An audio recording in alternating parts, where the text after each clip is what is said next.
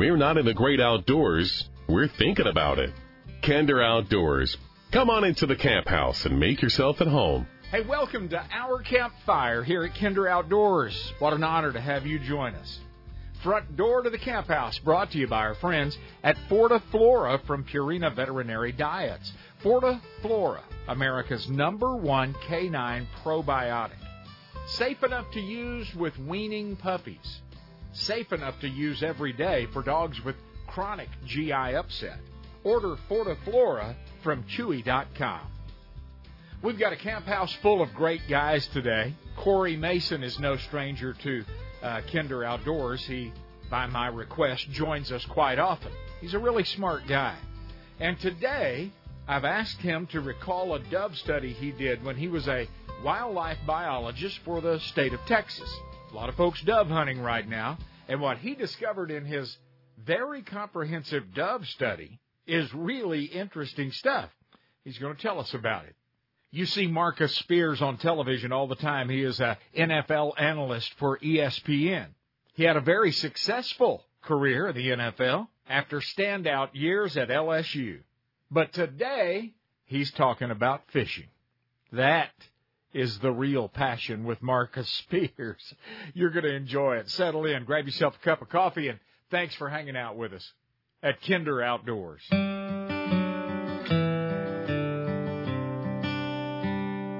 Before I talk to Corey Mason about his dove study, I want to, Corey, welcome you back to the show, first of all. Good to be with you, Billy. I want to talk for just a minute about a lion that was legally hunted not long ago in Africa. And some animal rights people, they claim to be animal rights. They're actually very wrong. New York Post ran a story, and a few people ran a story about this lion. You know, they gave him a name. They humanized him. Hogwash. Tell me a little bit about what took place. You bet. So there's a couple of sort of themes taking place here at the same time. Like you mentioned, a wild lion that did not respond to a name, did not have a name, but was given a name from an animal rights perspective, organization's perspective, to try to humanize this wild animal. This animal was legally hunted by Zimbabwe law. All was on the up and up, all good. But yet it is an attempt by the anti-hunting community to create a media firestorm by trying to villainize a legal regulated hunt that is done to manage Africa's wildlife, in this case Zimbabwe's wildlife. The hunt is sanctioned by Zimbabwe National Parks, occurred on a concession that is leased from the government. So everything about it was proper and correct, and in fact benefiting local community and local communities. But yet, parallel to that, the story that is not told by these animal rights organizations is the loss of human life that occurs in these same areas. And so it certainly gives the appearance, at least, of the fact that these animal rights organizations value the life of a lion over the life of a man that was killed in this same area recently. And not too long ago, 3 children that were killed and eaten as well as they were taking care of their cattle. Yeah. Taken out by wild animals, lions, etc. That's exactly right. Killed by lions and just daily human-wildlife conflict that occurs in rural Africa. You know what? Sometimes a rabid dog comes down the road and there's nothing you can do but shoot him. And I know that's hard for some people to swallow, but it's the way the world works. Life and death have been here from the get-go. That's the way God built it, and it's not going to change. We have to manage these critters. That's exactly right. And when you look at rural Africa, where this in the particular case here, where we have human-wildlife conflict that occurs on a daily basis between lion, leopard, certainly elephants, crop raiding, destroying houses, threatening lives, all those kinds of things. In every single case, humans do not adapt with those species of wildlife because they simply cannot. So at the end of the day, the animals are the losing end of that. And so instead of incentivizing local people's willingness to cohabitate as best they can with these animals, when they dehumanize, these kind of events, and they devalue people specifically, it just further divides, wildlife conservation there. And that's why organizations like DSC, we work with rural people to reduce human-wildlife conflict. We work with building these solar-powered lights to reduce and sort of confuse predators so they don't come in at night into the bomas or corrals and try to eat livestock, cattle and sheep and goats, and try to incentivize the ability from sound devices or whatever it might be to reduce human-wildlife conflict, because they occur And in areas where they occur, like when a lion takes livestock and certainly people, well, local people respond just like I or probably you would, that it's going to be a retaliatory killing, it's going to be a poison in a water source, it's going to be whatever it can be to keep that from happening again. Yeah. Hunters are so ethical and on the up and up, and we are the primary dollars for conservation around the globe. Any idea, do you know what this lion hunt sold for? I don't know what that's. It was a lot of money. It's a lot of money. It's tens of thousands of dollars, certainly. That go to conservation. I was talking to a good friend of mine. You might know John Dickerson. I think he's a life member of Dallas Safari Club. He just returned from safari, and while there, they spotted a poacher carrying his snares. I mean, just broad daylight, in your face. It's bad. It's bad. And those snares, what people don't understand is it is indiscriminate killing, game, non-game. In that same group of poachers that are putting out snares would also be illegally harvesting wood. They would be putting seines into streams to catch fish. They would take bird and eggs, anything they can do to sell their poach or plunder. And so, yeah, it is indiscriminate killing. They actually had I'll just leave it at this, they had a conversation with that fella, and he's not poaching right now. Understood. That's exactly how it works. There you go. That's right. Hey, if you have time to hang around, I'm going to call on your biologist side a little later, wildlife biologist side. You did a very comprehensive dove study a number of years ago when you worked for the Texas Parks and Wildlife Department. Hey, it's dove season. I want to go back and relive that. That sounds great. Let's talk about it. I'm Craig Boddington. When I'm not in the great outdoors, I'm thinking about it at Kinder Outdoors.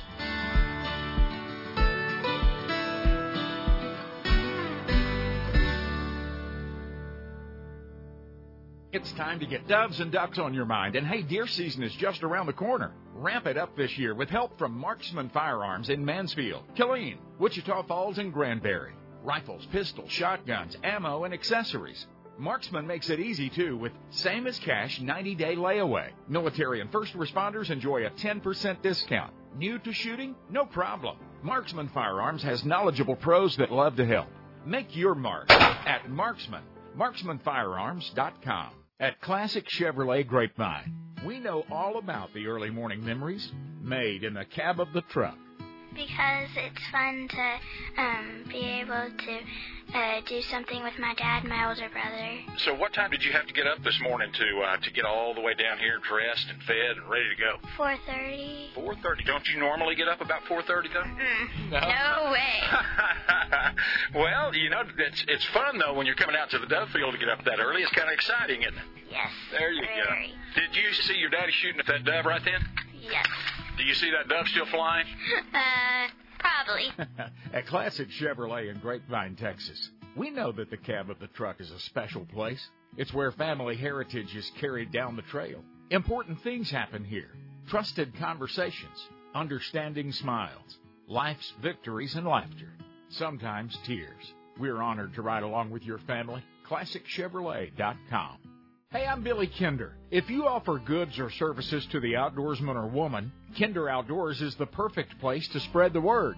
At Kinder Outdoors, we reach tens of thousands of hunters, anglers, and outdoors folks each week that would appreciate hearing about you. For more information, visit kinderoutdoors.com and click the Advertise button. Then, view our media kit and give Audra a call. Outdoor gear and skills are in high demand right now. Let us hear from you.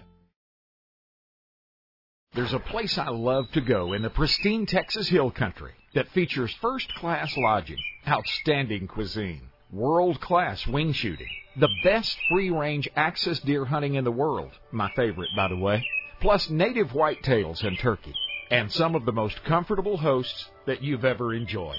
Don't forget to throw in the fly rod. You'll want to experience the crystal clear waters of Joshua Creek and the Guadalupe River.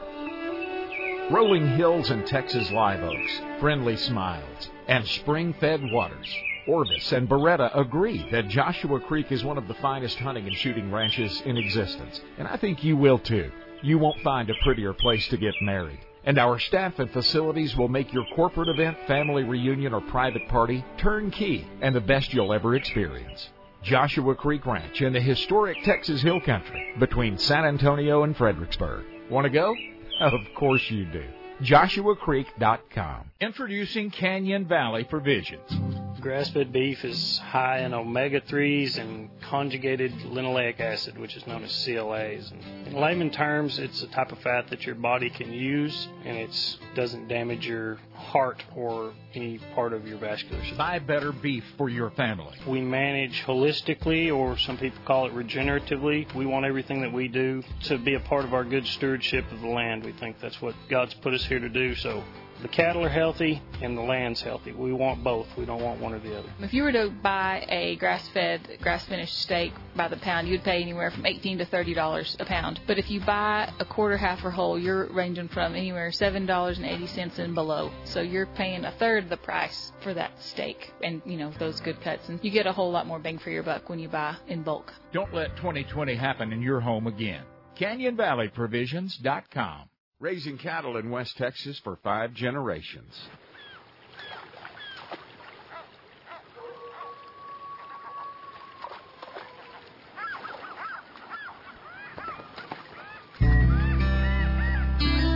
Shh! I'm looking at a 12 with a 10-inch drop tine. Y'all go on inside with Kinder Outdoors. Calming care from my friends at Purina has been the perfect remedy for a lot of folks with overactive dogs, overbarkers, overjumpers, the nervous dog. Calming care. It's gentle, it's not a drug, and it works over time. Learn more when you come see me at kinderoutdoors.com. Marcus Spears and I got together back during the Bassmaster Classic out at the lake and had a good visit. Marcus played defensive end at LSU, where he was an All-American. The Dallas Cowboys drafted him in the first round of the 2005 NFL Draft. He also spent some time with the Baltimore Ravens during his 8-year NFL career. But his passion is fishing, and more specifically, crappie. Enjoy Marcus Spears. Marcus Spears, I tell you what, if the fight breaks out at the bass tournament, brother, you're on my team. I got you. Trust me. We tossing people. We trying to find our way out. We ain't trying to hurt nobody. I just got to remove people so we can get out of here. Yeah, we just need a pathway. And you can do that, man. Yeah, yes, you are. You've done that a long time. Something else you've done a long time is enjoy God's great outdoors. You love to hunt and fish and get outside. Yeah, it's the best thing for me. The peace of mind to get away from the hustle and bustle and to actually get out and I'm one of those fishermen, I don't have to catch anything. The water is my refuge, being on the water. But when I do catch something now, it's amazing because I'm already thinking about how I'm going to season it, coat it, and fry it right out of the water. So, but man, the peace of mind, I started this with my grandfather. He started me in it. And I just wanted to carry on that tradition. Now my son is fishing, and you know how it is. It's a generational thing, man. And when you introduce your kids to the outdoors, it seems like they mature a little bit better. I don't know what it is, but they do. So yeah, for me, it's always home. It's home. That's how I can explain it. It's God and it's home. Period. Yes, absolutely. Yep. His great creation. Now, all we can do is mess it up. That's it's perfect. And when you just go sit and look at it, it does good things for us. Absolutely does. Let's get back to that cornmeal, salt, and pepper just a minute, okay? Because I've got some brush piles with those 14-inch crappie, those slabs sitting on it. Tell me about growing up and catching crappie. I know you did. I mean, how much time we got? Listen, it is. I love bass fishing. Don't get me wrong. But if I'm on the water, I'm chasing crappie. And being from Louisiana, we call them sac-a-lait. Yep. And that's what I grew up with fishing for with my grandfather, brim and sac-a-lait. Yep. But sac-a-lait especially. And I tell people all the time, if you haven't had sac-a-lait, you haven't had the best fish in the water. I don't care if it's salt water, fresh water. I don't care if it's water that's upside down, green water, clear water. If you haven't had crappie, you haven't had the best tasting fish in the water. But for me, just seeing that jig and feeling that thump, it's a difference. Like I watch these guys bass fish, and when them bass hit that top water, I know that's adrenaline and excitement. Oh, yeah. I'm sitting down, I'm letting that jig pop. And I'm just slightly moving that wrist. And when that thing, boop, it's time. Yeah. And then when it's coming up, you see it. Yes. And it's like, oh, my goodness. Hey. You think about the grease, the Louisiana fish fry that I put on it. Man, it is. Listen, It's the best. It is the best. And, you know, I don't know. I never knew this until right now, but you may be my brother from a different Yeah, man. Because I'm telling you. Hey, I love to bass fish. It's fun. But put me on a brush pile with about 600 crappie sitting on that thing down there, and I will just sit there and wear them out. And ain't it so good when you find that hole? Oh yeah. And it's just you just fishing. You just sitting there and you know what's gonna happen. You're not thinking it's gonna happen. You know what's gonna happen, and you're sitting on top of it, and you got the boat well positioned, and even the people on the back of the boat catching crappie and sac-a-lait. That's when you know it's on. All the way around, you betcha. You know, sometimes you meet a celebrity. I have them on the show all the time, and you can tell they're not quite there. They fish, but they. You are a fisherman that's got some celebrity. You're the real deal. Yeah, man. I listen. This for me is the most natural thing, because it's the first thing I started learning when I was young. Yeah. That carried some responsibility. Right. And not to be too serious, if you ain't had crappie, you gotta have it, and then you'll go fish for them. Exactly. I mean, that for me, it was all right. That's a crispy piece of fish, and it tastes really good, and I want to eat some more. And you can't buy it from the grocery store, so you got to put in the work to go get them. You got to catch them. Those big old red ear brim that we go out to Caddo Lake there on the Louisiana border, and catch. You know, you get up on a wad of those, a big bed of those in the summertime, Marcus. Yes, sir. Mercy. Yes, sir. And you fry them whole. Yes, you do. You just got them, roll them, and fry them. Oh, man, we did it so many times. My grandfather would catch them. We'll catch them. And that next morning, or even the morning when we get back, if we had a good early morning when we get out there like 5:30 and we done at like 7:30, man, my grandmother fried them things with some grits. Listen, look, God bless you, Granny. She up there in heaven right now, probably frying some crappie, man. Shoot, but that's where it all starts for me. Yeah. And it's more than just fishing. Yeah. And if you hear anybody that fishes and has it as a passion, it's always more than just fishing. Right. Yeah. Hey, how about hunting? Did you spend much time in the woods growing up down in Louisiana? I absolutely did. And we ran rabbits. Oh, yeah. I didn't deer hunt much until I was in my teens. Yeah. My Uncle Duke is who got me in the first stand. Okay. And didn't take anything, but I saw a couple of does, and I knew it. I just knew it immediately. I love doing this. Yep. And I'm one of those guys, man, I hunt what I eat. All right? And you hunt what you hunt. I hunt what I eat. If I'm hunting, if I'm fishing, I'm making groceries. That's just me. But yeah, that peace of mind, and you know, my son took his first deer 2 years ago. Hey, congratulations, man! That's bigger than you. Oh, I watched the excitement and all of the practice coming together. Right. You know, so it's the outdoors. I tell people, if you don't understand what peace of mind is, get on the boat, get in the deer stand with peace and quiet. Yep, and it's the only time now that my son don't bring iPad. Yeah. So that's magic. I'm for it. Absolutely, you bet it is. Growing up in Louisiana, did you know you were going to be an LSU Tiger from birth? Did people put that in you? What's funny, no. A lot of the stars in Louisiana went to Florida schools. Yeah. Florida State, Miami. And people don't realize that Peyton went to Tennessee. He's from Louisiana. Eli went to Ole Miss. He's from Louisiana. Ed Reed is from Louisiana. Went to Miami. Reggie Wayne is from Louisiana. And, man, I just, you know, it was God's perfect timing. Yeah. Nick Saban was the head coach. Not the Nick Saban everybody knows now. Right. It was Nick Saban that was trying to build the program. Yeah. And a bunch of guys that I played with from Louisiana were really good football players. And we wanted to represent for our state school. On our visits, the one common thing was a lot of these schools, a lot of these dudes from them areas that's having success. You know, I visited Miami. I visited Ohio State. I visited Texas A&M. And it was a big conglomerate of Florida guys at Miami. Yeah. Big conglomerate of guys up from Ohio in that area at Ohio State. And I was like, dude, we got some really good football players in Louisiana. And Sac-a-lait, right? Stay home. But ending up at LSU, where I can go right down the street, get mama's cooking. Yep. And I knew where my brush piles was at. Right. I wasn't worried about nothing. Exactly. That's exactly right. I'm going to wrap it up with this. You give the good Lord credit, and you've got a smile on your face and your joy. I can see the source of your joy. Yes, sir. That's the foundation. I had a praying grandmother, a praying mama, a praying sister, and I understood what that meant for me early. Yeah. And that's why you got to be careful when you're in my position of always talking about me and what I did and what I'm doing. Right. It took a lot of people to get me here, and a lot of those people, including myself, knew that God was our source. So, and we're still here. And that's what my mama used to tell me, and she tell me this the other day. As long as you got breath in your body, you praise His name. What a terrific guy. Former NFL and LSU star Marcus Spears.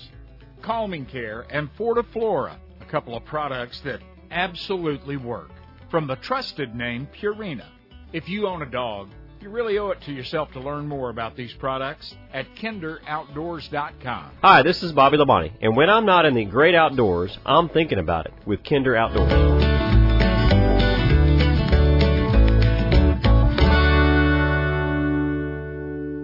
Don't head to the country without stopping at Teskey's Outdoors in Weatherford. I'm Randy Jackson reminding you that we are on the way to the ranch just west of Weatherford on the south side of Interstate 20. We have rifles, pistols, shotguns, all from dependable names like Smith & Wesson, Browning, Beretta, Christensen, Bergara, 6 Hour, Winchester, and many more. Be sure to ask about our used gun selection too.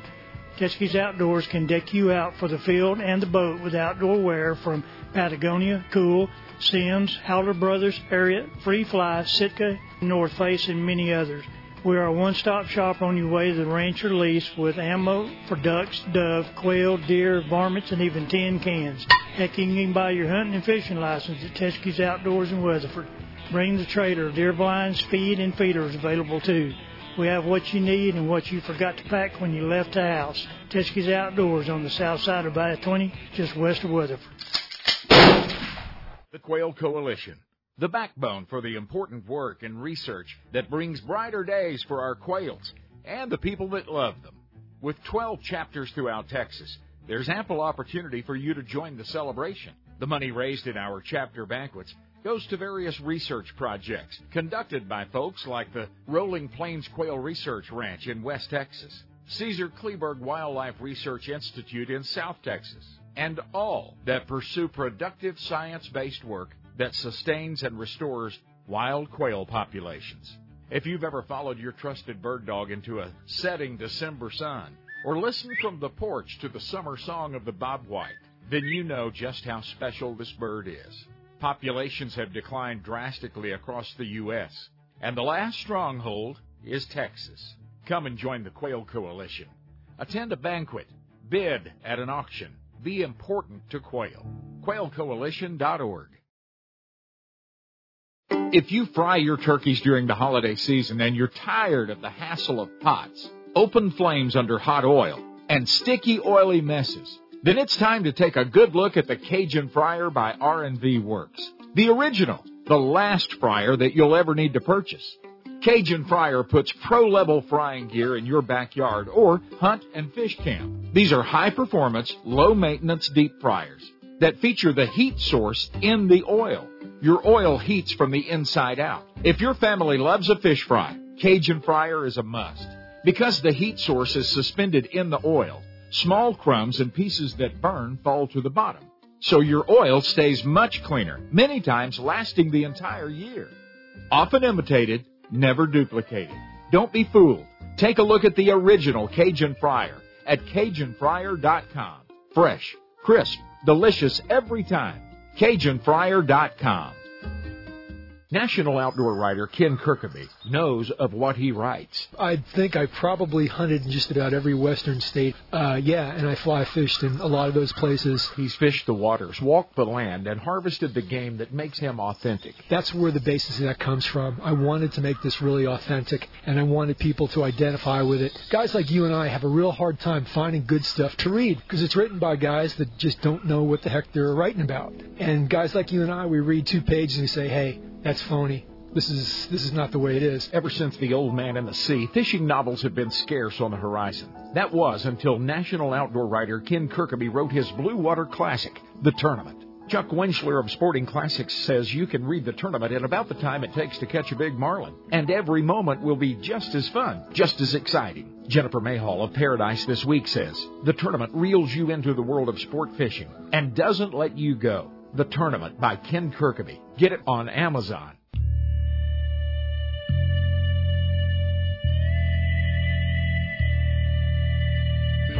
It is the dream of the animal rights fanatics to suppress your most natural connection to the earth, to sell you a life filled with urban fascinations, to ignore that death is life's unwavering partner, together creating a relationship between predator and prey that makes it possible for us all to survive. To the hunter, this world's most honest steward, these fantasies are the poisonous, perverted manipulations of social misfits who would take this planet hostage. They should startle you and awaken you to trust the hunter in your blood.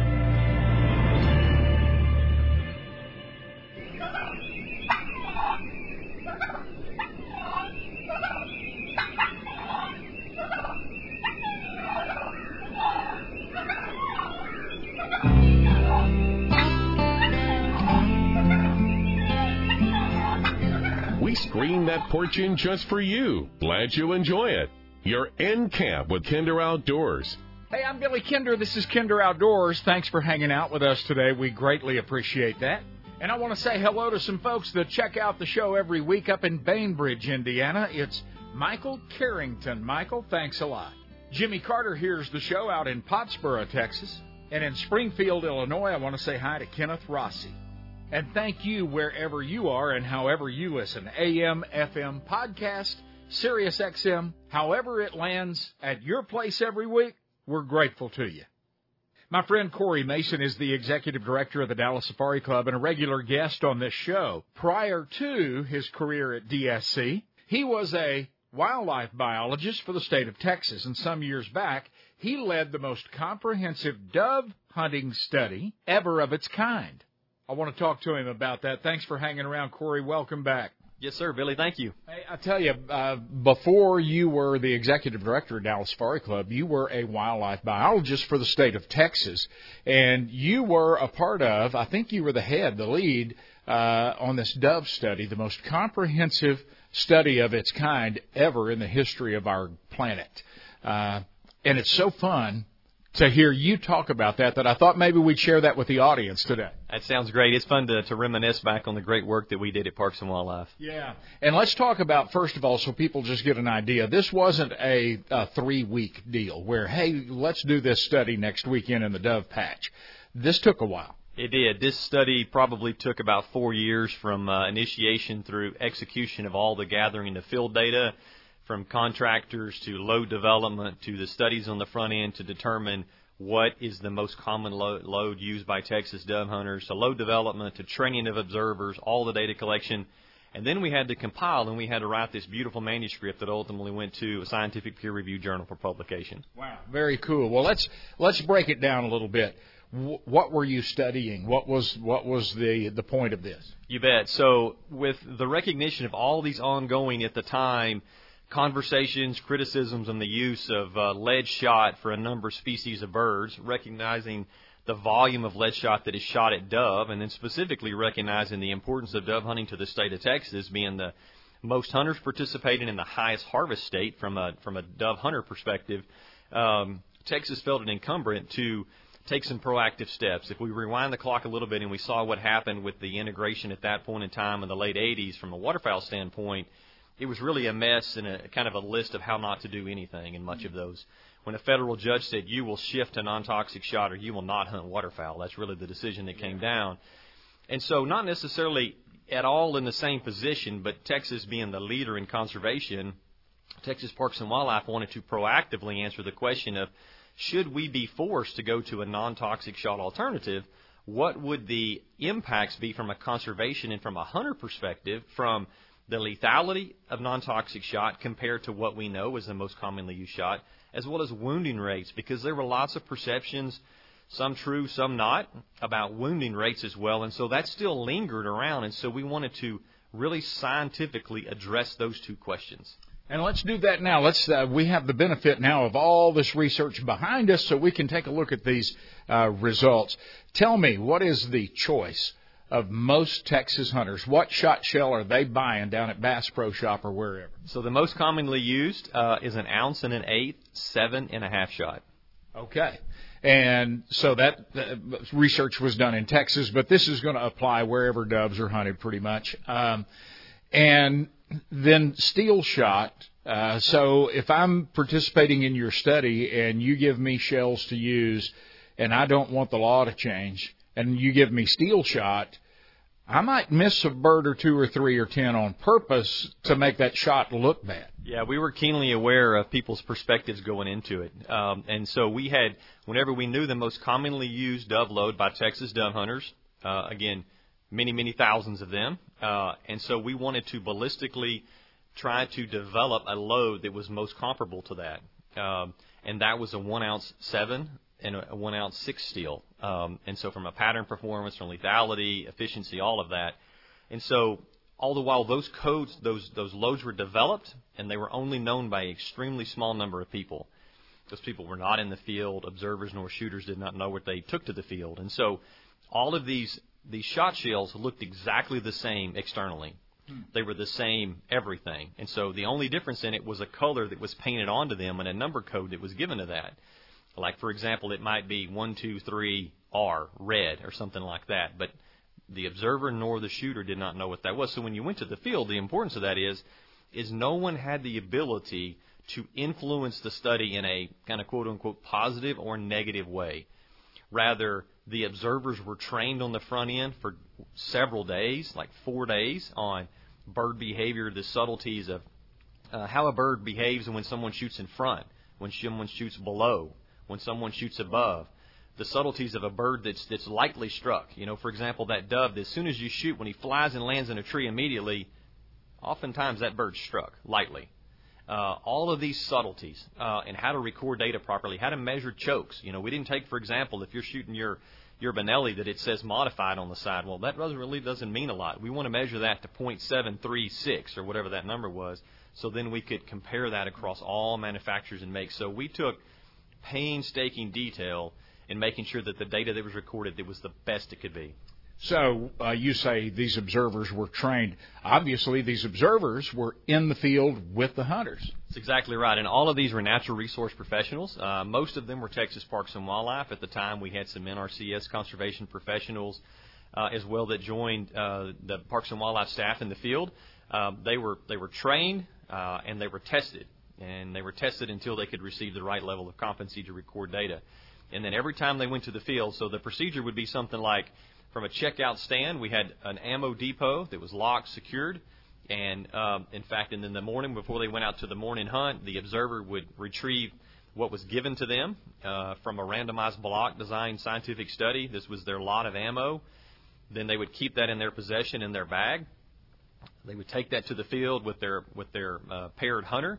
And then when they sat down, the shooter made sure, went through all of the hunter's, clothing, bucket, whatever they had, that there was no other ammunition. Then they would control the distribution of the ammunition to the hunter. Wow. Not, in fact, in the way that they hunt, but rather to ensure they were only shooting that ammunition. And then the observer was right over the shoulder, if you will, of the shooter. And in fact, whenever it looked at wounding rates and retrievability rates, the observer did not even help at all. If the man or the woman shot the bird and obviously immediately killed it and it fell, there was there's no guidance on great shot or nothing. They were literally there recording. 3 steps to your right, whatever. None of that, because we also wanted to determine the ability of people to determine and retrieve birds. Yeah. So obviously much of that is an influence of the environment in which you're hunting in, you know. This is a Kinder Outdoors Conservation Minute.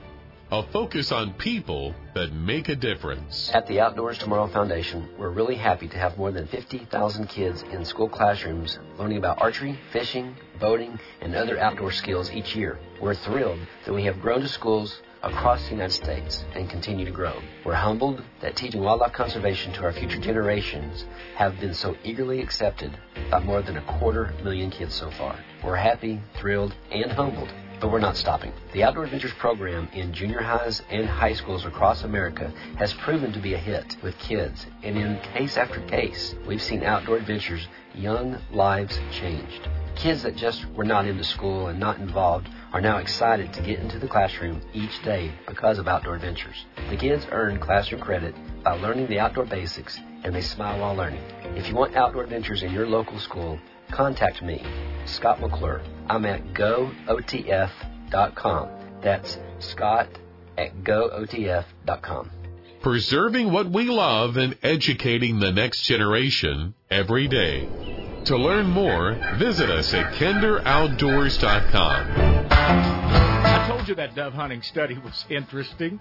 We're going to make a little run to the coffee pot, then Corey's going to rejoin us with more of that good stuff. Stick around. Hey everybody, it's Dominic Zamito with Two Rivers Fly Shop in North Fork, Arkansas. When I'm not in the great outdoors, I'm sure thinking about it with Big Billy Kinder Outdoors. Billy, are you sinking? It looks like you've got a heck of a hole in your waders there.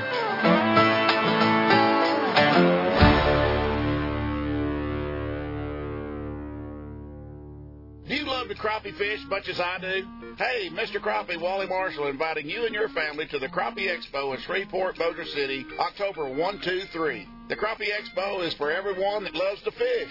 More than 100 crappie fishing exhibits feature today's top gear, boats, electronics, and much more. The Mr. Crappie Invitational features the top 100 teams in America going head-to-head in the Red River Shootout Crappie Tournament. $250,000 is up for grabs. Woo-hoo! The richest crappie tournament in history. Don't miss the world's largest crappie fry at 11 o'clock on Saturday the 2nd. Fried crappie, taters, hush puppies.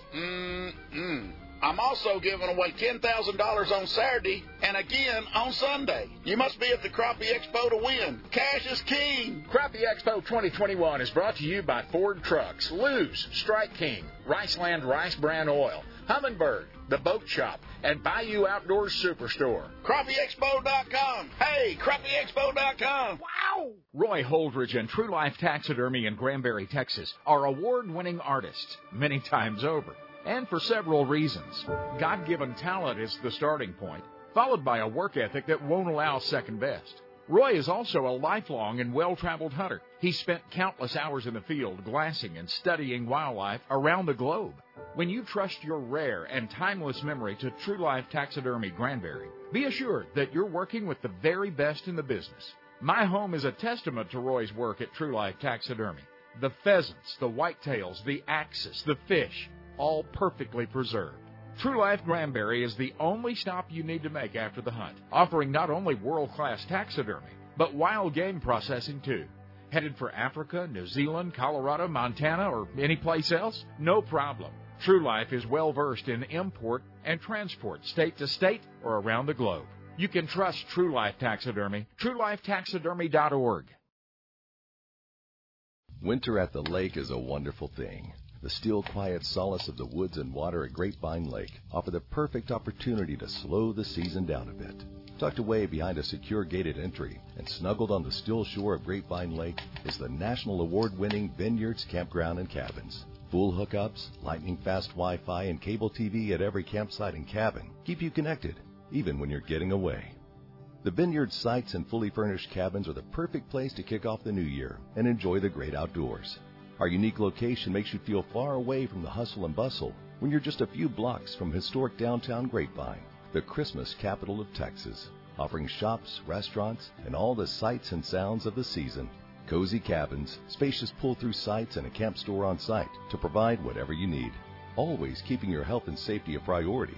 Come enjoy nature's original way to social distance. Come see us this winter. The Vineyards Campground and Cabins. VineyardsCampground.com. From the deck of your private cabin overlooking the confluence of the famous White and Norfork rivers at Norfork Resort Trout Dock, you can see crystal clear running waters that hold one of the world's greatest populations of rainbow and brown trout. In fact, this is the home of world record trout. You might be distracted, though, by the beautiful rolling Ozark Mountains that hold you during your stay. Just up the road a few miles is incredible bass fishing for largemouth, smallmouth, and spots. You'll find the best guides in the business at Norfolk Resort, and your boat is just a short walk from your cabin. Your guide will find a gravel shoal perfect for preparing a hot shore lunch with fresh-caught trout and all the trimmings. You'll think about a nap after lunch, but there's more fish to catch and river to explore before retiring to your fully furnished riverside hideaway. Sound good? Of course it does. Norfolk Resort Trout Dock in Norfolk, Arkansas. NorfolkResort.com.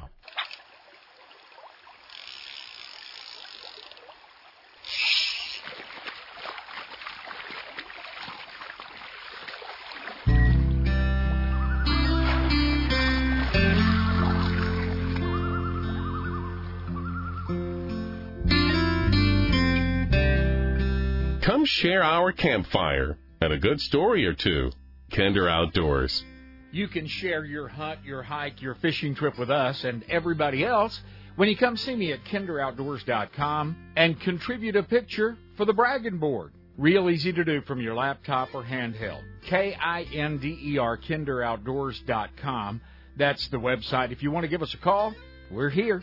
877-820-BBKO. 877-820-2256.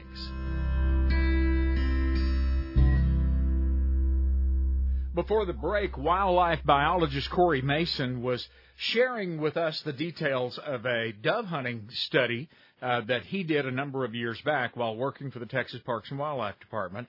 Very interesting stuff, Corey, and I appreciate you sticking around. You were telling us before the break that each shooter in your study had an observer that actually handed shells to the shotgunner.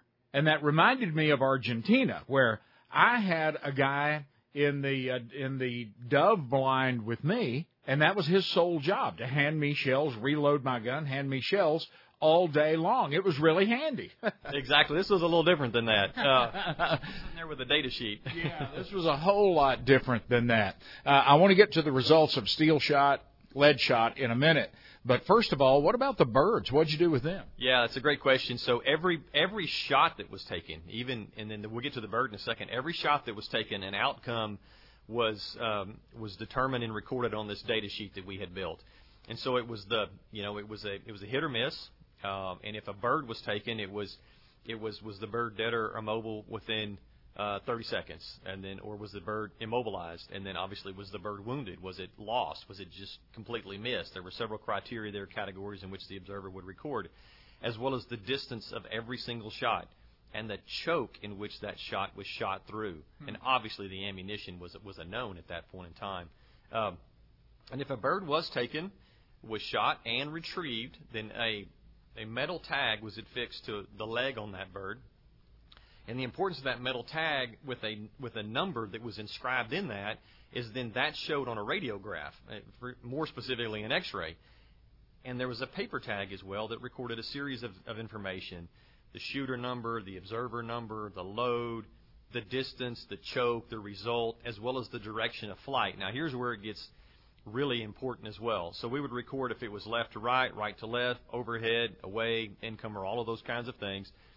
And then when that bird, if it was dead or mobile within 30 seconds or retrieved, every bird was fully necropsied, which means every single bird was fully defeathered, the number of pellets, depth of penetration of every single pellet, if a vital for life organ was struck, head, vertebra, any of that. Wow. It was all recorded on an anatomically correct chart in every single pellet recorded.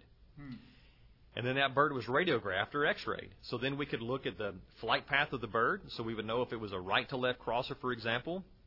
And then within the X-ray, essentially, could determine or prove or falsify if the bird had been struck earlier in the day or by another hunter. So, for example, if all the pellets should be moving from right to left, but then there were some number of pellets that had crossed through the bird or were lodged in the bird in a different direction, the bird was not used in the study because the bird was not killed with one shot. He'd been hit earlier. He had been hit earlier, and there was some effect there from a prior strike, and so we didn't want to assume anything.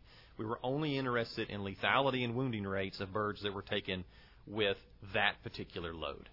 That is so phenomenal. I want everyone to get to come to the website, kinderoutdoors.com, Kinder, just like kindergarten, and take a look at the photo that we've put up there actually from this study and the minute detail, like choke size, everything that you guys painfully recorded to do this dove study. So after immersing yourself in this for 4 years, 5 years, however long, are you a better dove shot now? You know, I know a whole lot about necropsy and dove. I don't know if I'm a better shot or not.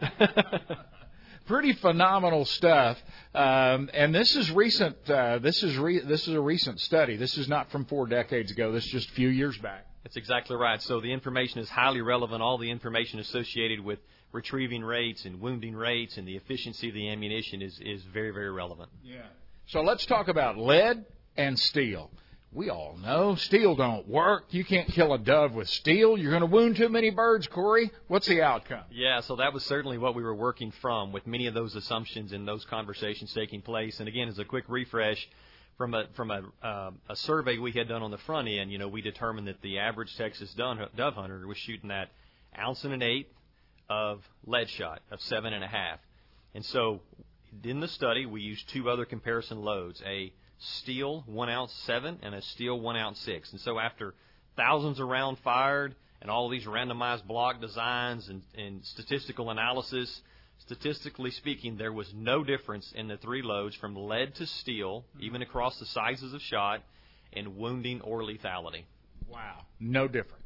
No difference, statistically speaking, exactly. Wow, that is amazing. What about gauges? Did you guys shoot all 12 gauge or what? We did, for simplicity, because if we broke it down by sub-gauge, we would have to randomize and do every single component again. Yep. And so we wanted to achieve, again, recognizing that most Texas dove hunters do shoot a 12 gauge. That was part of our study on the front end as well. And so we did straight 12 gauge. So the guys that, the shooters that you recruited to go out in the field and help you do this research, where'd you find them? That's a great question. So we did this 2 years from the full study perspective, as well as a pilot year where we were testing the data and the sheets and all of that kind of things. But the first year, we essentially joined hunters that had paid to go on a commercial dove hunt. And so we had that sort of population of dove hunters, those that pay to go commercially. Assuming that maybe there is a more of an affinity to hunt more, maybe shoot more, some kind of imply a few things there. Get their money's worth. Exactly. But on the other side, so recognizing that, again, we wanted to test every metric possible. And so secondarily, the second year, we looked at the sampling universe of hunters that had bought a public dove, an annual public hunt, essentially hunted on public land. Yeah. And then further, that purchased migratory stamps that hunted doves specifically. And so then we invited them to join on this hunt as to be the shooting participants. So from a sample perspective, again, first year we had those that paid to commercially hunt. On the second year, we used public dove hunters, but yet we invited them to hunt under these, on these private fields so we could control the environment from a ammo distribution and all those kind of things. And so we had an extremely representative sample of the dove hunting community. And so, do you recall any similarities, differences? Were they just about the same, the commercial hunter, the public land hunter? They really were. As far as from an efficiency standpoint, essentially speaking, no differences. Wow. Yeah. What an interesting study, and I'm sure if folks want to read more in depth and learn more, they can find this online. Absolutely. So we produced some informational pamphlets with Parks and Wildlife at the time.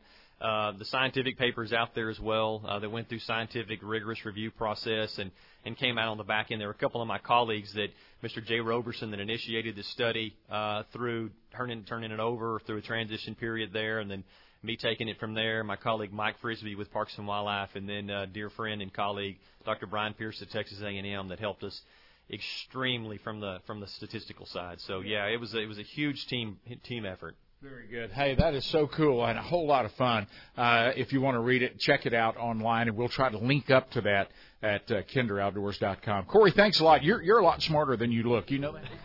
I don't know about that. Thank you, Billy. I'm kidding. Good to see you. Thank you, sir. You too. I would regard Corey Mason as one of my most trusted friends. I really enjoy visiting with him. I can't say the same for him, learning something from me, but I always learn something from Corey when I hang out with him. Well, hey, we're going to stretch our legs for a few minutes, but when we come back, how about NFL Hall of Famer Larry Zonka. We're going to introduce you to the Christian Outdoor Ministry and check out the results from the Marathon Man. How well did he do raising money for our first responders last weekend? Hi, everybody. It's World Championship caller Al Morris.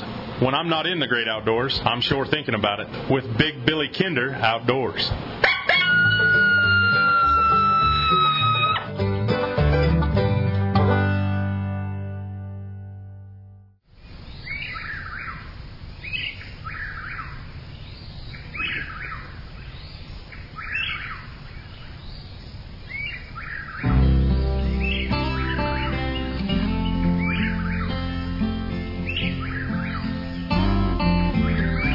You're in good conservation company with Kinder Outdoors. Big event coming up in Ashland, Virginia on October 2nd and 3rd, just a couple of weeks away. This has turned into a huge event, the Green Top Outdoor Expo, the largest outdoors retailer show in Virginia. Hundreds of vendors. The Duck Dynasty guys were there last year, Jace Robertson and Cy Robertson, Uncle Cy.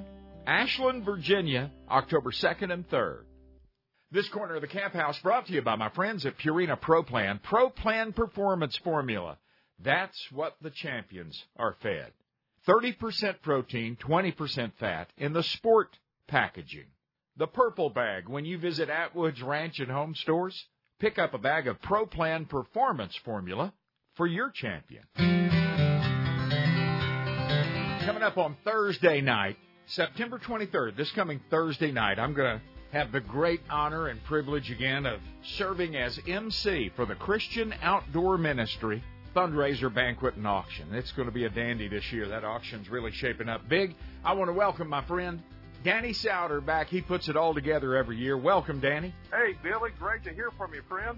I tell you what, it's that time again after golly, a year and a half of COVID messing everything up. We're going to have a banquet this coming Thursday, September 23rd. You got it. That's right. It's going to be great, man. Tell us about Christian Outdoor Ministry. What is Christian Outdoor Ministry? Well, we take kids and their parents hunting and fishing every month.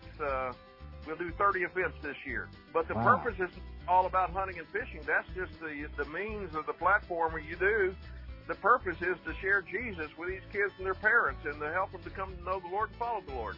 Yeah, it's a big deal, and they're quality hunting and fishing events. The kids, the entire family that goes just has a ball. Tell us about some of these trips you take these kids and their parents on. Well, we are so blessed, Billy. We have about 30 ranches, and we've got 5 new ones that's coming on probably this year. So it's possible we could have 40 or 50 before 22 is over with. And these are some of the top ranches in the state. I mean, they're great ranches, great whitetail, great exotics, hogs, turkeys, and most of these places have stocked lakes on them with great bass fishing.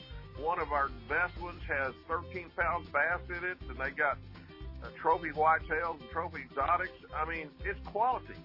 That is just so awesome that so many people have jumped on board. How long has Christian Outdoor Ministry been around now?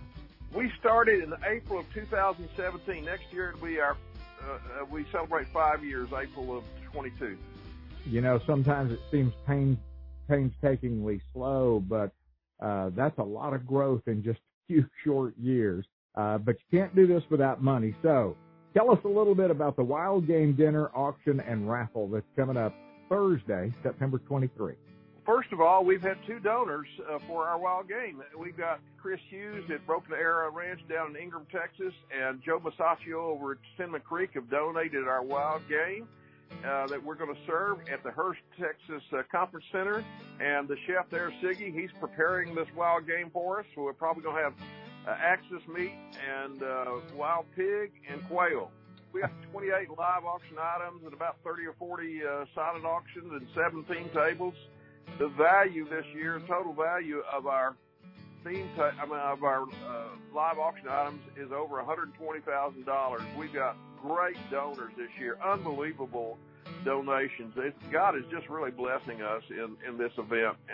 But the bottom line is, you know, you can have the best products and the best things to sell and auction off, but if you don't have boots in the seats, you know, you're not going to do very well. So we're hoping to really have a great crowd there. We're working hard and inviting people and trying to enlist them, and your radio program is going to help us to get some people there.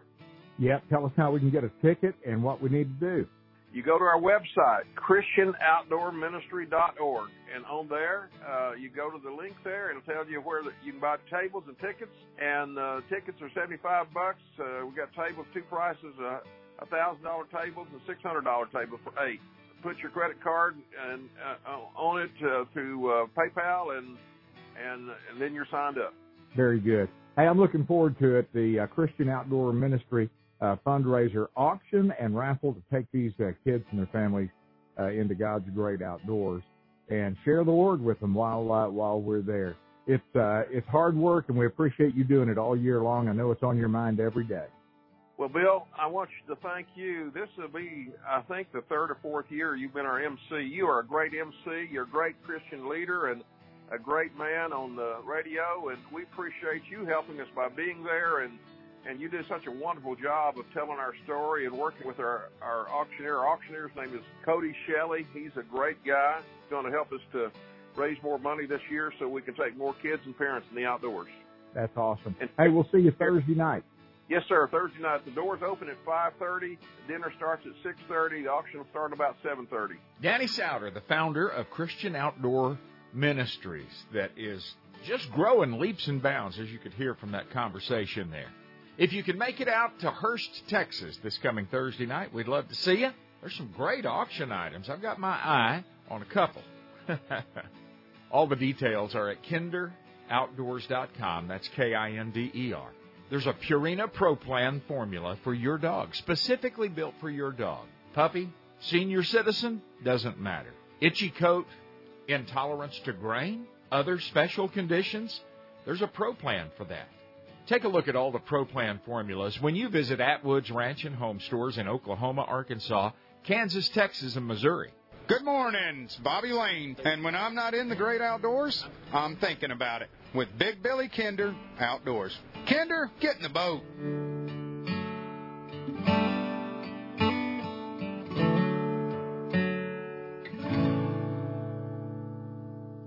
Hey, I want to let you know about something that's brand new and coming to South Dakota this fall, the Dead Rabbit Lodge.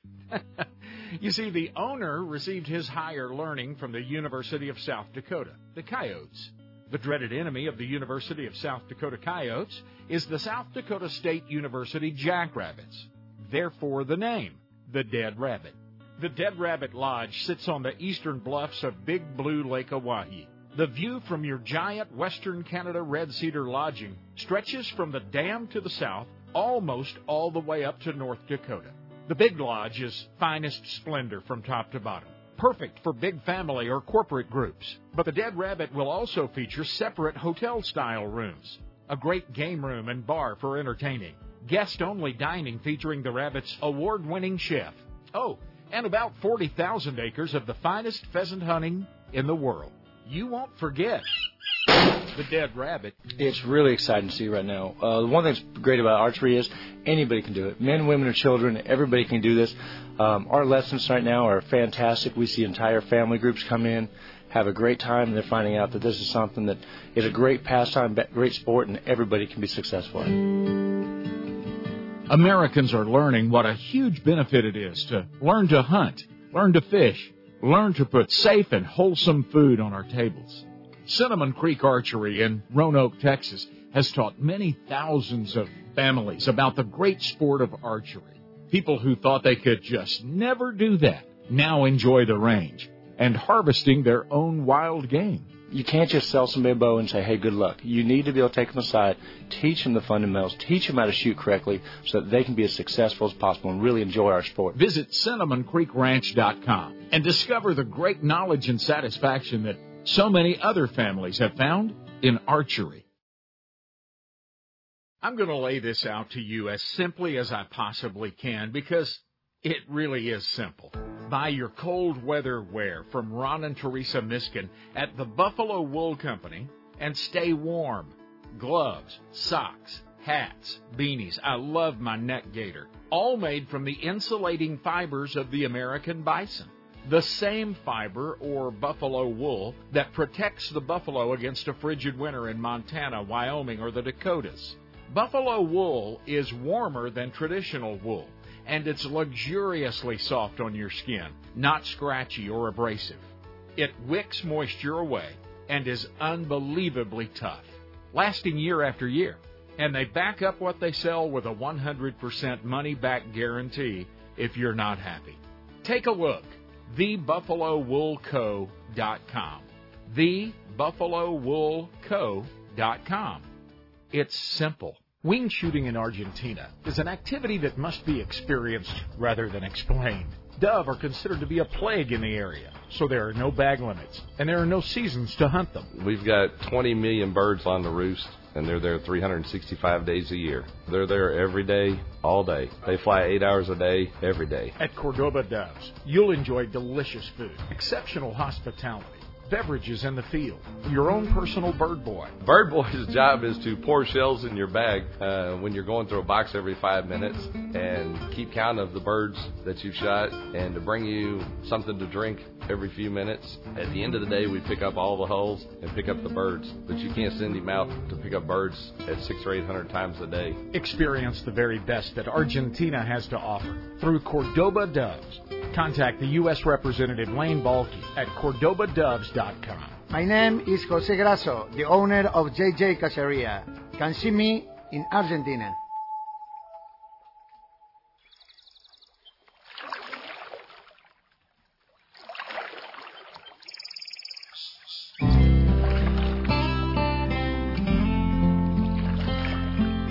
The old camp house floor creaks a little, but don't worry. You're on solid ground with Kinder Outdoors. This corner of the camp house brought to you by Purina Pro Plan. You never know who you're going to run into at the Dallas Safari Club Convention and Expo. Walking down the aisles a couple of years back, there stood the great NFL Hall of Famer, Larry Zonka. At that time, he was still hosting his outdoor television show from Alaska. So we just had a good visit right there in the aisle. Well, I dreamt about going to Alaska from the time I was about 10 years old. I did not dream about the NFL until I was about 17 or 18 years old. And I had my sights set on Alaska early on, probably 1956, 1955. I first saw some of the Field and Stream magazines with some of those Kodiak bears on the cover. I said, where is that? I want to go there. And I dreamt about getting there and was hoping to get there. And then, of course, got detoured into NFL, which I'm not complaining about, which made things turn around to where Alaska became available to me once I got out of the NFL. I could afford, in fact, to go up. And then for the last 16 years, we've had an outdoor series show, Napa's north to Alaska, and I've been traveling all over, enjoying all the different facets of Alaska and trying to bring them to folks at home. Do you live full-time in Alaska now? I'm up there I'm an Alaska resident and I'm full-time, but I'm really up there about 8 months of the year, and then I come out.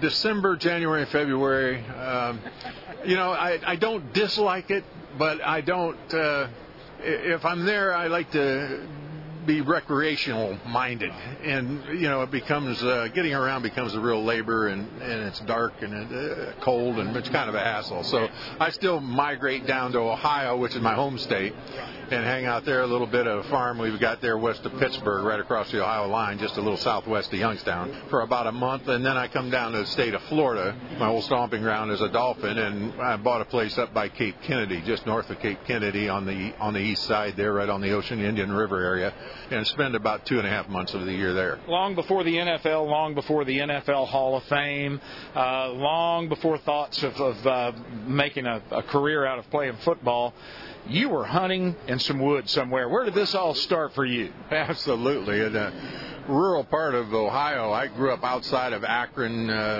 probably 30 miles south east of Cleveland.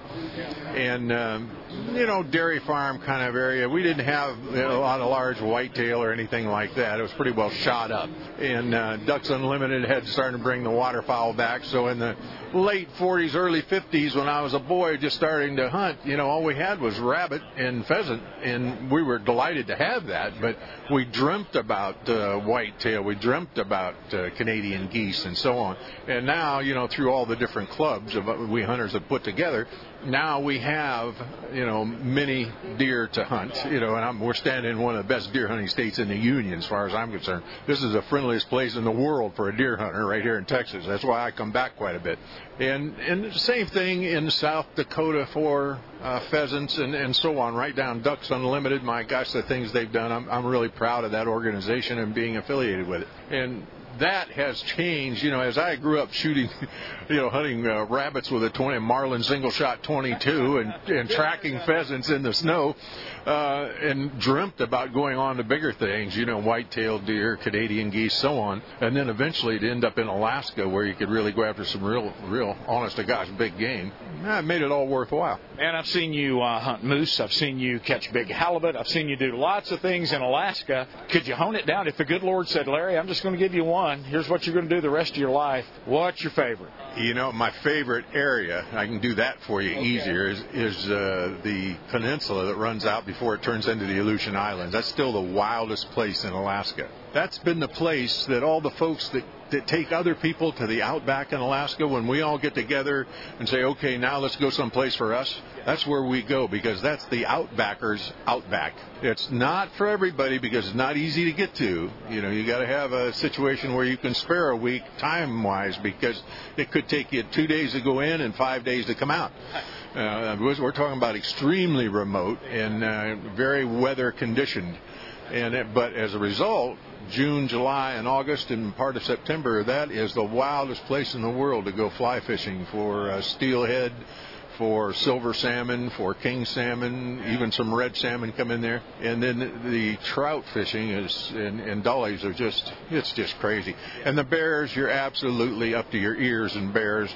And the great thing about that, for those folks out there who listen to the show that are worried about bears, it's the best time of the season for the bears because they've got more than they can eat. And anytime bears have more than they can eat, they are totally uninterested in humans unless the human's standing on their rock. That's all you got to be is careful where you stand. Yeah. Just get out of the way, and the bears will pass within 10 feet of you, and there's never a problem. The only undefeated team in NFL history. How much does that mean to you guys? Every year you watch it pretty close, don't you? Well, particularly here in this part of the country, pro football, you guys with the Cowboys, that's we contrasted how well we were doing with the Miami Dolphins against decades of watching the Cowboys. Now, I'm a Cowboy fan. If I wasn't playing them, I kind of like watching them. But if I'm playing against them, I'm not a Cowboy fan. Make no mistake. But at the same time, to know where you rank in the NFL during my tenure there, that was a pretty good measuring board because Landry, the great coaches you had here during the decades, there's probably 3 solid decades there where the Cowboys were always either in the playoffs or approaching the playoffs. So they always had great football teams. They had great personnel and had great people that made up their coaching staff and their player personnel. Leroy Jordan, Bob Lilly, Coach Landry. The list goes on. Roger Staubach. I was a kid in college and watching Staubach at Navy, and when he was drafted by Dallas, I thought, Dallas knows what they're doing. I was kind of hoping, that would happen. But unfortunately, Lombardi said I was too slow, and maybe Landry listened to him, so they ended up dumping me off in Miami. But that, things worked out. It worked out. And we had the undefeated season, and certainly, to get back to your question, that's the highlight of my career, highlight of anyone that was affiliated with that Miami Dolphins team that was there in '72. That has to be the highlight. But, coming again, it's we were up in the winning column there for 4 or 5 years. But then having a team around here that was there for 3 or 4 decades, that's a little different. 16-0 is pretty darn special. It's never been done. It's never been done. You guys have the crown there. Who introduced you to hunting or fishing? Who first put a gun or a rod and reel in Larry Zonka's hands? Well, my dad and my grandfather would probably argue over that. I had, depending on which one it was, whether they were handing me a Stevens side-by-side or an old L.C. Smith with double hammers, I had some low brass shells in that L.C. Smith. I used to put the butt against a tree and try to aim it at a rabbit if I could find the rabbit. Kicked a little, did you? Knocked me flat when I was about 7 years old. But my granddad and my father got me, the first few years I went out with them, I was not allowed to carry a shotgun until I proved I could handle it. And they would allow me to hunt by myself because I was so small, and I ran with my own dogs and so on. But when I would go with them, they would carry the shotguns, and I was the dog. You know, I did the retrieval. And then got up on top of the brush piles and jumped up and down on them, see if we could flush a rabbit out. And I thought that was the biggest adventure. You know, at 5 years old, I thought that was an adventure that was second to none. Because I grew up in an era where, you know, we supplemented the table with what we picked up, rabbits and pheasants and so on. I not only shot them, bagged them, and trailed them, and followed them, and snuck up on them and tried to bag them, but I cleaned them and prepared them, soaked them in salt water. I knew the whole thing is same. When I was old enough to shoot, I was old enough to clean game, and I only shot what we ate, and it was just part of the deal. And that's the way I came up. So I've never been too much of it. I like to trophy hunt. Don't get me wrong. You know, I'd love to shoot the world's biggest Kodiak bear, but at the same time, the way I grew up, we pretty much ate everything we ever shot. Well, I've known for a long, long time that I wanted to meet Larry Csonka because you just look like the kind of guy that I'd like, and you've proven that today. What a pleasure to visit with you. Thank you for the time. Appreciate it. Sure thing. I wish Leroy Jordan would have felt more like you did, and Bob Lilly, I'd probably played a couple years longer. It's Hank Parker. And when I'm not in the great outdoors, I'm thinking about it with Kinder Outdoors. Hurry up and get in the boat, Billy. I'm going to beat your pants off.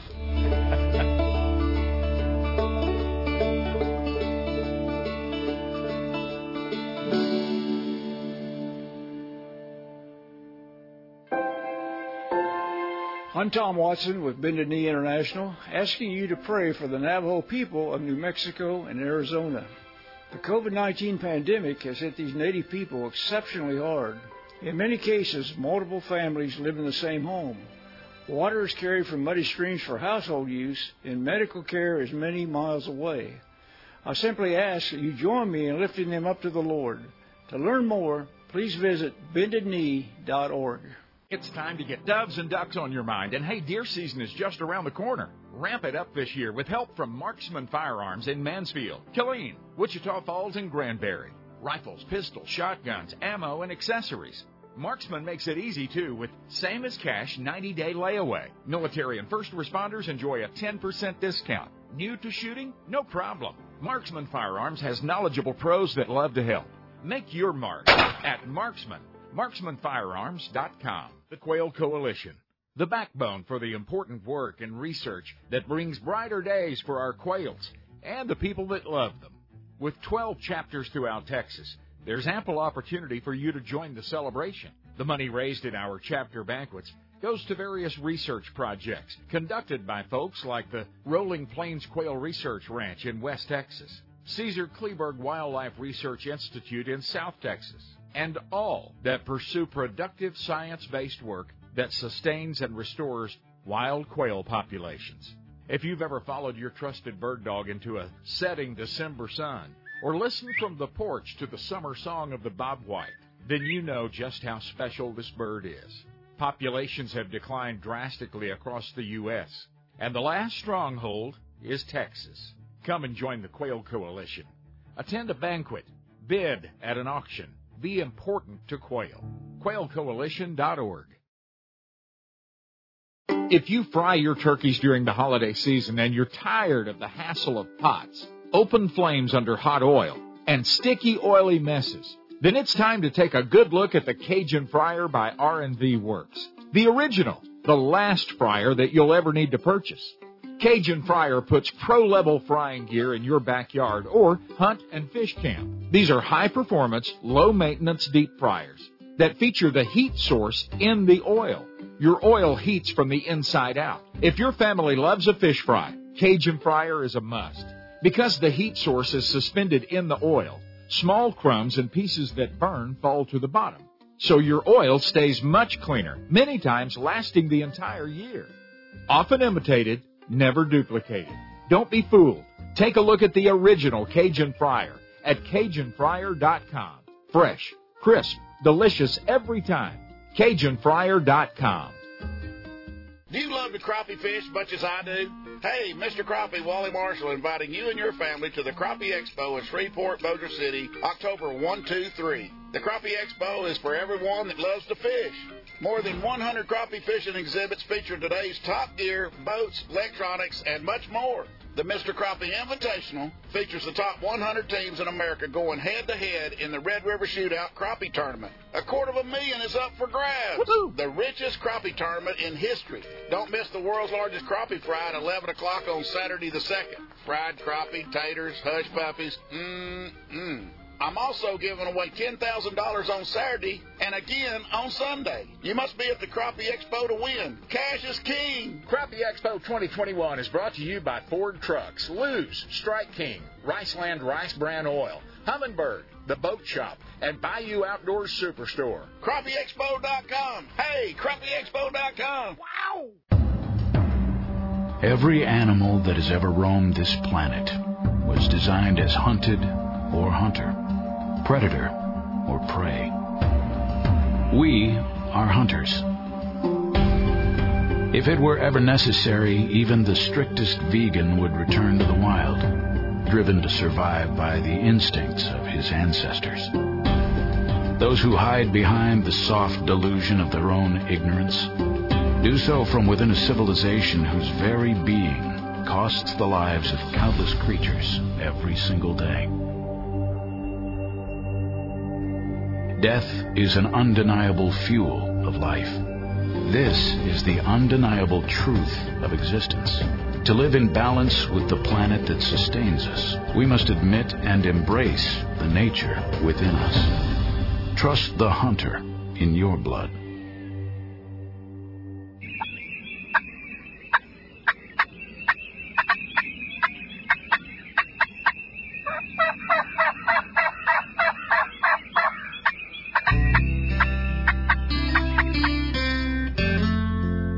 Bring the kids along. This is where heritage is guarded just for them. Kinder Outdoors. Corey Mason is the executive director of the Dallas Safari Club. Prior to that, he was a wildlife biologist for the state of Texas and did a very important dove hunting study a few years back. And let's talk about, first of all, so people just get an idea, this wasn't a 3-week deal where, hey, let's do this study next weekend in the dove patch. This took a while. It did. This study probably took about 4 years from initiation through execution of all the gathering of field data, from contractors to load development to the studies on the front end to determine what is the most common load used by Texas dove hunters, to load development, to training of observers, all the data collection. And then we had to compile and we had to write this beautiful manuscript that ultimately went to a scientific peer-reviewed journal for publication. Wow, very cool. Well, let's break it down a little bit. What were you studying? What was the point of this? You bet. So with the recognition of all these ongoing at the time conversations, criticisms, and the use of lead shot for a number of species of birds, recognizing the volume of lead shot that is shot at dove, and then specifically recognizing the importance of dove hunting to the state of Texas, being the most hunters participating in the highest harvest state from a dove hunter perspective, Texas felt it incumbent to take some proactive steps. If we rewind the clock a little bit and we saw what happened with the integration at that point in time in the late 80s from a waterfowl standpoint, it was really a mess and a kind of a list of how not to do anything in much of those. When a federal judge said you will shift to non-toxic shot or you will not hunt waterfowl, that's really the decision that came down. And so not necessarily at all in the same position, but Texas being the leader in conservation, Texas Parks and Wildlife wanted to proactively answer the question of, should we be forced to go to a non-toxic shot alternative, what would the impacts be from a conservation and from a hunter perspective from the lethality of non-toxic shot compared to what we know is the most commonly used shot, as well as wounding rates, because there were lots of perceptions, some true, some not, about wounding rates as well, and so that still lingered around, and so we wanted to really scientifically address those two questions. And let's do that now. We have the benefit now of all this research behind us, so we can take a look at these results. Tell me, what is the choice of most Texas hunters? What shot shell are they buying down at Bass Pro Shop or wherever? So the most commonly used is an 1 1/8 ounce, 7.5 shot. Okay. And so that research was done in Texas, but this is going to apply wherever doves are hunted pretty much. And then steel shot. So if I'm participating in your study and you give me shells to use and I don't want the law to change and you give me steel shot, I might miss a bird or 2 or 3 or 10 on purpose to make that shot look bad. Yeah, we were keenly aware of people's perspectives going into it. And so we had, whenever we knew the most commonly used dove load by Texas dove hunters, again, many, many thousands of them. And so we wanted to ballistically try to develop a load that was most comparable to that. And that was a 1-ounce 7 and a 1-ounce 6 steel. And so from a pattern performance, from lethality, efficiency, all of that. And so all the while those codes, those loads were developed, and they were only known by an extremely small number of people. Those people were not in the field. Observers nor shooters did not know what they took to the field. And so all of these shot shells looked exactly the same externally. They were the same everything. And so the only difference in it was a color that was painted onto them and a number code that was given to that. Like, for example, it might be 123R, red, or something like that. But the observer nor the shooter did not know what that was. So when you went to the field, the importance of that is no one had the ability to influence the study in a kind of quote-unquote positive or negative way. Rather, the observers were trained on the front end for several days, like 4 days, on bird behavior, the subtleties of how a bird behaves when someone shoots in front, when someone shoots below, when someone shoots above, the subtleties of a bird that's lightly struck. You know, for example, that dove, as soon as you shoot, when he flies and lands in a tree immediately, oftentimes that bird's struck lightly. All of these subtleties and how to record data properly, how to measure chokes. You know, we didn't take, for example, if you're shooting your Benelli that it says modified on the side. Well, that doesn't mean a lot. We want to measure that to .736 or whatever that number was, so then we could compare that across all manufacturers and makes. So we took painstaking detail in making sure that the data that was recorded, it was the best it could be. So you say these observers were trained. Obviously, these observers were in the field with the hunters. That's exactly right. And all of these were natural resource professionals. Most of them were Texas Parks and Wildlife. At the time, we had some NRCS conservation professionals as well that joined the Parks and Wildlife staff in the field. They were trained and they were tested. And they were tested until they could receive the right level of competency to record data. And then every time they went to the field, so the procedure would be something like, from a checkout stand, we had an ammo depot that was locked, secured, and in fact, and in the morning before they went out to the morning hunt, the observer would retrieve what was given to them from a randomized block design scientific study. This was their lot of ammo. Then they would keep that in their possession in their bag. They would take that to the field with their paired hunter. And then when they sat down, the shooter made sure, went through all of the hunter's, clothing, bucket, whatever they had, that there was no other ammunition. Then they would control the distribution of the ammunition to the hunter. Wow. Not, in fact, in the way that they hunt, but rather to ensure they were only shooting that ammunition.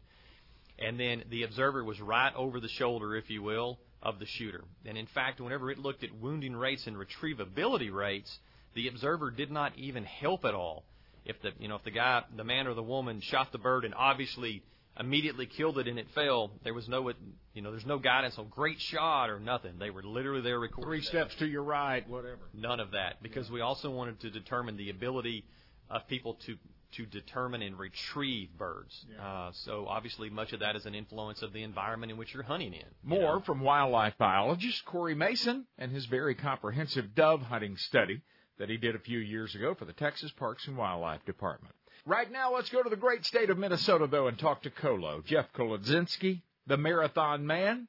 He was busy catching fish and raising money for first responders and military families a week ago. Let's get a wrap-up on it now. In a nutshell, Jeff, how did it turn out? How'd it go? In order to serve our military families and our first responders, I decided that I was going to fish for 24 hours straight and try to better a world record for most fish caught in 24 hours. And, again, catch 2,977 fish for every life lost on 9/11. Billy, fans, mission accomplished. Praise the Lord. I'll tell you what, I was worried going in. I was more than worried. But, I was able to get the 2,977 fish with about 2 hours to go. And I looked at the crowd that was assembled behind me. It was so awesome. We had first responder trucks, fire trucks, a whole sea of people back there. And I said, hey, when I get this last fish, we're inclined to celebrate. I said, today really isn't celebration. There's people that are mourning. In order to be honorable and appropriate to them, let's take a minute of silence. caught the last fish, took a minute of silence. And then, it was an awkward kind of audible, Billy, because there were about 2 hours left. And I just said, you know what? We signed up for this mission to serve people for 24 hours as a message of encouragement to our military families and our first responders. And when the first responders went into those towers, they knew it was happening. They didn't quit. And I'm not quitting either. It was a time where I saw grown men, battle-hardened men, Billy, turn and walk away to compose themselves. I'm a terrible person. Everybody on the bank was crying, so I must be an evil guy. But it was so touching, and the fire chiefs there from around the community came to support it, and they were so glad. And we met our mark. We did that and then some, and it was a fundraising goal also of $100,000. We're a little bit short of that. Still taking donations now at marathonmanfishing.com, but it was one of the 5 best days of my entire life, serving those people as it came out. So, do you have a total? How many fish? I do. Now, this is where silly goes to stupid, Billy. So, 2977 was the goal. Ended it with 3,168 fish. And mind you, I'm baiting the hook, taking them off myself, but that is 3,000 fish in 24 hours. Hi, I'm Walter Parrott. And when I'm not in the great outdoors, I'm thinking about it with Kinder Outdoors.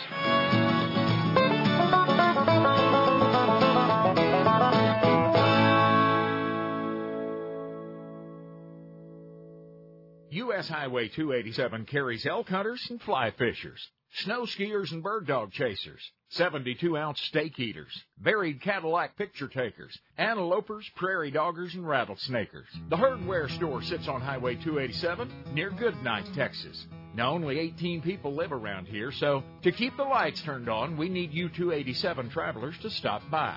Come in out of the weather and take a look at the most unique store between the Gulf and Pacific coasts. One-of-a-kind artwork, jewelry, knives, and more. Feel the luxurious softness and warmth of Bison socks, gloves, hats, beanies, blankets, and scarves. You'll think it's cashmere, and it's warmer than wool. Our sister company, Buffalo Wool, produces the finest Bison products on the planet. The Herdware store is boots and shoes, Bison blankets and throws, even Bison meats for the road. The Herdware store, 42 miles southeast of Amarillo. Hey, drop by right now at herdware.net. Hey, I want to let you know about something that's brand new and coming to South Dakota this fall, the Dead Rabbit Lodge. You see, the owner received his higher learning from the University of South Dakota, the Coyotes. The dreaded enemy of the University of South Dakota Coyotes is the South Dakota State University Jackrabbits. Therefore, the name, the Dead Rabbit. The Dead Rabbit Lodge sits on the eastern bluffs of Big Blue Lake Oahe. The view from your giant Western Canada Red Cedar lodging stretches from the dam to the south almost all the way up to North Dakota. The Big Lodge is finest splendor from top to bottom, perfect for big family or corporate groups. But the Dead Rabbit will also feature separate hotel-style rooms, a great game room and bar for entertaining, guest-only dining featuring the Rabbit's award-winning chef. Oh, and about 40,000 acres of the finest pheasant hunting in the world. You won't forget the Dead Rabbit. Ag Texas. The name itself says trust, honesty, strength, and tradition. Ag Texas has from the get-go been dedicated to the prosperity of agriculture and rural America. The Ag Texas family can help grow your herd or your operation. Give us a call and talk to Ag Texas pros about risk management in the form of crop insurance, protecting borrowed capital and savings. We specialize in everything from dairy cows to pecan trees, and have the right financial tools and knowledge at Ag Texas to help you grow, and grow safely. We can't tell you when it's going to rain again, but we can assure that your crop, your cows, your family, and the family land are secure and protected no matter the storm or the dry spell. We are agriculture at Ag Texas, and we look forward to visiting with you. Ag Texas is at agtexas.com and just down the road. Winter at the lake is a wonderful thing. The still, quiet solace of the woods and water at Grapevine Lake offer the perfect opportunity to slow the season down a bit. Tucked away behind a secure gated entry and snuggled on the still shore of Grapevine Lake is the national award-winning Vineyards Campground and Cabins. Full hookups, lightning-fast Wi-Fi, and cable TV at every campsite and cabin keep you connected, even when you're getting away. The Vineyards sites and fully furnished cabins are the perfect place to kick off the new year and enjoy the great outdoors. Our unique location makes you feel far away from the hustle and bustle when you're just a few blocks from historic downtown Grapevine, the Christmas capital of Texas, offering shops, restaurants, and all the sights and sounds of the season. Cozy cabins, spacious pull-through sites, and a camp store on site to provide whatever you need. Always keeping your health and safety a priority. Come enjoy nature's original way to social distance. Come see us this winter. The Vineyards Campground and Cabins. VineyardsCampground.com.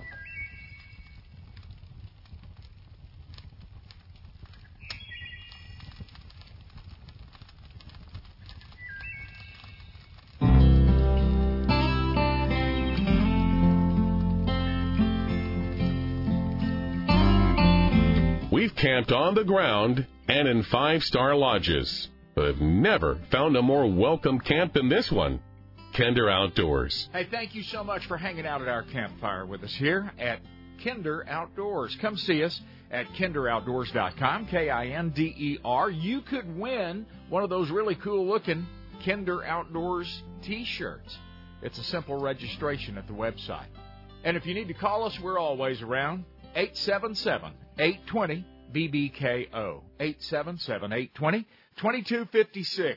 Let's get back to Corey Mason. Corey, thank you for hanging around. Corey Mason, talking about that dove study, that dove hunting study that he did for the state of Texas when he worked for the Texas Parks and Wildlife Department as a wildlife biologist. You know, when I was in Argentina, I had an observer like that. He sat there on a bucket next to me and handed me my shells all day long. It was really great. Exactly. This was a little different than that. Sitting there with a data sheet. Yeah, this was a whole lot different than that. I want to get to the results of steel shot, lead shot in a minute. But first of all, what about the birds? What'd you do with them? Yeah, that's a great question. So every shot that was taken, and then we'll get to the bird in a second, every shot that was taken, an outcome was determined and recorded on this data sheet that we had built. And so it was a hit or miss. And if a bird was taken, was the bird dead or immobile within 30 seconds, and then or was the bird immobilized, and then obviously was the bird wounded? Was it lost? Was it just completely missed? There were several criteria there, categories in which the observer would record, as well as the distance of every single shot and the choke in which that shot was shot through. And obviously the ammunition was a known at that point in time. And if a bird was taken, was shot and retrieved, then a metal tag was affixed to the leg on that bird.